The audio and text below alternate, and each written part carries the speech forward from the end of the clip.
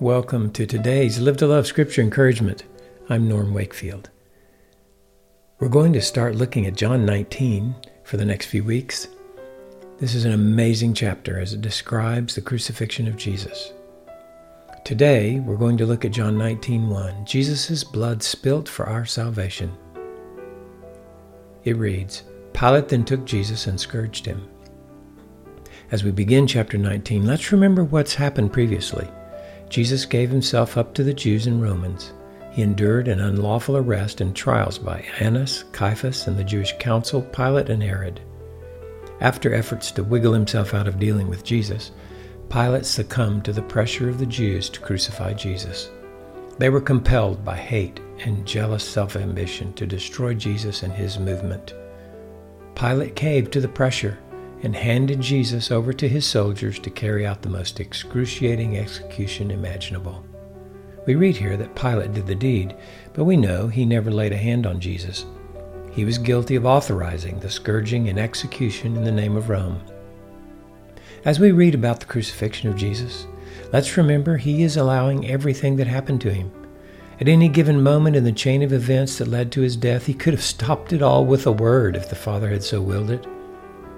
Pilate had Jesus scourged. The Jews by law could not give more than 40 lashes, but there was no limit to a Roman scourging. I read this in an article entitled, On the Physical Death of Jesus Christ. Here's how a Roman scourging was described. The severity of the scourging depended on the disposition of the soldiers and was intended to weaken the victim to a state just short of collapse or death. As the Roman soldiers repeatedly struck the victim's back with full force, the iron balls would cause deep contusions, and the leather thongs and sheep bones would cut into the skin and subcutaneous tissues.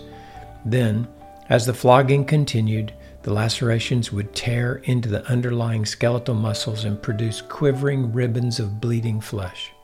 Pain and blood loss generally set the stage for circulatory shock. The extent of blood loss may well have determined how long the victim would survive on the cross. After the scourging, the soldiers often taunted their victim. Wow, what a description. We know from Scripture that the goal was to bring Jesus to the edge of death through loss of blood and pain so that they could be finished before observing the Passover celebration.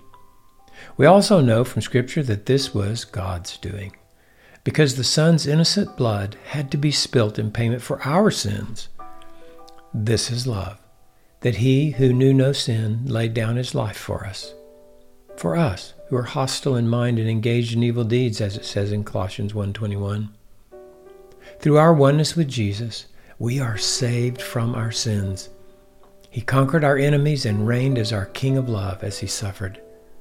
What Pilate and the Romans meant for evil, God meant it for good. Let's give thanks to our God. Father, Son, and Holy Spirit, we praise you and thank you for enduring the pain and bloodshed that we might be justified, forgiven, and have fellowship with you. It is our privilege to live to love with you today. I hope you will go by and visit our website, livetolovewithjesus.com.